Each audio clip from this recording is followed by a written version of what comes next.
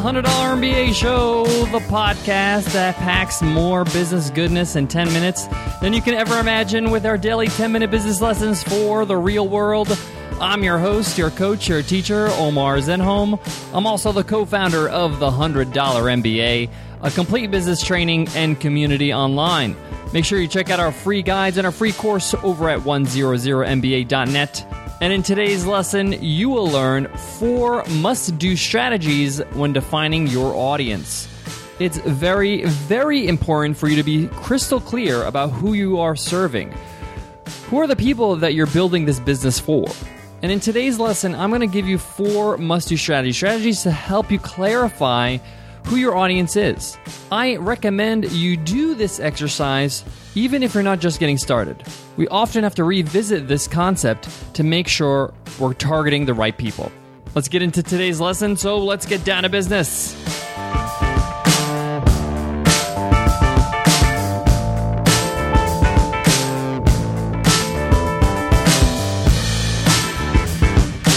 Today's episode of the $100 MBA Show is sponsored by Webinar Ninja Live, the first national webinar conference in sunny San Diego, California on September 26th. Learn from the masters of webinars like New York Times bestseller Michael Port, Amy Mead, John Lee Dumas, Kate Erickson, Jason Zook, Clay Baer, Graham Baldwin, Matthew Kimberly, myself, Nicole, and a whole lot more. Learn everything from marketing your webinar to teaching and selling on one. Get your early bird ticket now for only $95 at webinarninja.co/live. That's webinarninja.co/live. As a business owner, your job is to get really, really familiar with the people you're serving. The more you know about them, the more you'll know how to serve them and how to create opportunities to consume your products and services. If you're giving them something that they need and want, it's a whole lot easier to sell it. So the first strategy when it comes to defining your audience is to be very specific about what you offer. The more specific about what your product or service is, the easier it's going to be for you to understand or to identify who this is for. So for example, if I was going to sell an athletic shoe, that's very general. It's not specific at all. It's a sports shoe. It's a sneaker. If I were to tell you, buy my sneaker, that's not enough information. You need more information to know if it's right for you. So in this example, what kind of sports shoe is it? Is it a basketball sneaker? Is it a running shoe? Let's say, for example, it's a basketball shoe. Great. Now we're getting somewhere. If you're a basketball player, this is a shoe that you might be interested in. But let's get more specific. There's so many different basketball shoes out there. My basketball shoe has proven technology to give you extra ankle support. If you or anybody you know plays basketball, you know that there are certain people that are prone to spraining their ankle. I mean, I can name a few friends I know growing up who always had a sprained ankle. It's very common. So if I created a sneaker, a sports shoe, that was a basketball shoe, that was specifically for people that are prone to spraining their ankles, that had extra support around the ankle and is scientifically proven to reduce ankle sprains, now I'm getting a little bit more specific. Now that I have a very specific product, the next strategy is focusing on the person this is for. And think of one person. And in my example, it would be one of my friends, a friend that I can think of. In my example, it's Sammy. Sammy always had a sprayed ankle. So this sneaker would be perfect for somebody like Sammy. In marketing, they use a word for this. It's called an avatar. But that's just jargon for identifying a specific person that would be perfect for your product. So strategy 1, be very specific about what you're offering. Strategy 2, who would it be perfect for? And when you're choosing who would it be perfect for, you have to explore why. Why is it perfect for, example, Sammy? Well, 1, he loves playing basketball. 2, he sprains his ankle often. This has great ankle support, and it's proven to lower the risk of ankle sprains. He might use an ankle brace, but he's not really sure if it's effective or not. The next strategy that you would use is you want to write down a good headline and 3 solid bullet points that will supplement that headline, that will support that headline. Now, I know you're not creating a sales page yet, but writing a headline forces you to communicate exactly what your product is and who's it for. A headline can do wonders. And the bullet points helps you elaborate on why you and your product is perfect for your target audience. So if we're going with the sneaker example, a good headline or a decent headline would be, Playing on a sore ankle constantly? ? So that's my headline. The next 3 bullet points could be like 1, scientifically proven to reduce the risk of ankle sprains. 2, no more hassle of having to wear an ankle brace along with your sneakers. And 3, stop playing soft. Have peace of mind when you drive to the basket. So with these 3 bullet points, I'm identifying who am I speaking to. I'm speaking to somebody that has ankle sprains a lot, that doesn't want to wear an ankle brace every time they have to wear sneakers, that are not feeling confident every time they play basketball or maybe want to make a quick move to the basket.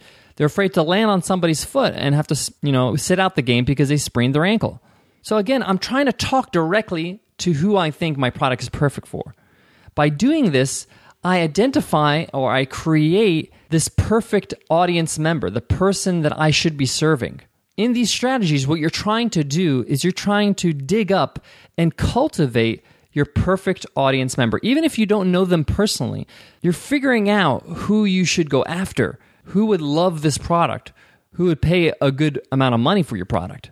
Guys, I have one more really effective strategy when it comes to defining your audience. But before that, I got to give love to today's sponsor, ZipRecruiter. Listeners, did you know that summer is a great time to hire the best people? Heck, Nicole and I just hired a great addition to our team a few days ago.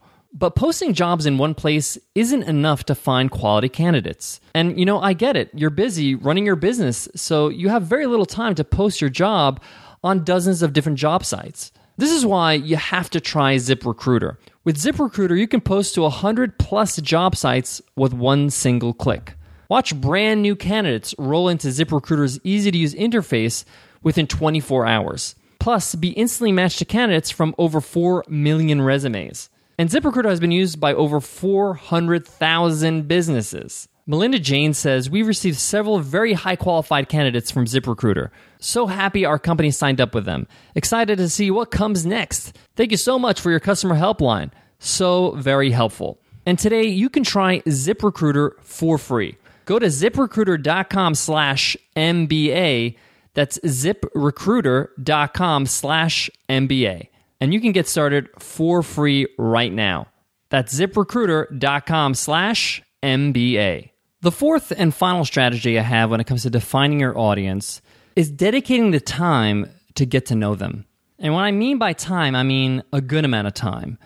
I highly recommend people when they go into serving a certain audience to see themselves serving them for the long term, for a minimum of 5 years. Now, 5 years may sound like a long time, but if you really want to get into the minds of your audience and be somebody that they go to when they need something like your products and services, then you're going to have to invest in the time it takes to build a relationship with them. So see this as a long-term game. Don't see this as, let me just figure this out quickly so I can sell as much as possible.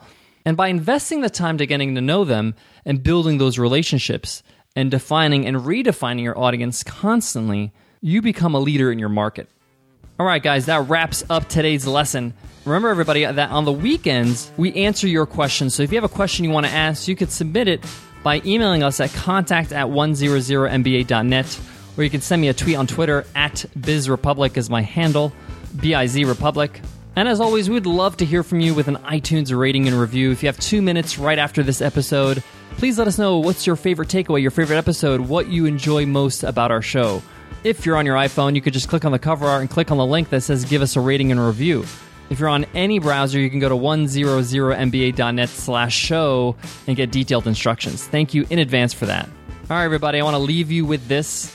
That last piece of advice I gave you, that last strategy of dedicating the time to serve your audience for the long term, is something Nicole and I are in the midst of right now. And we're about 2 years in with $100 MBA and about a year with Webinar Ninja.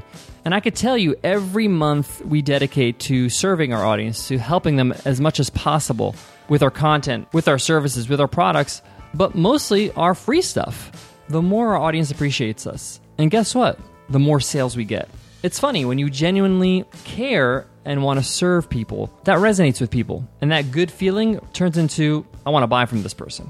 I always say reciprocity is one of the most undervalued aspects of business. Be laser focused about who you're serving and then serve them hard. All right, guys, I'll see you in tomorrow's episode, which is Free Ride Friday, where I'll teach you how to create a killer slide presentation. Looking forward to that. I'll see you then. Take care.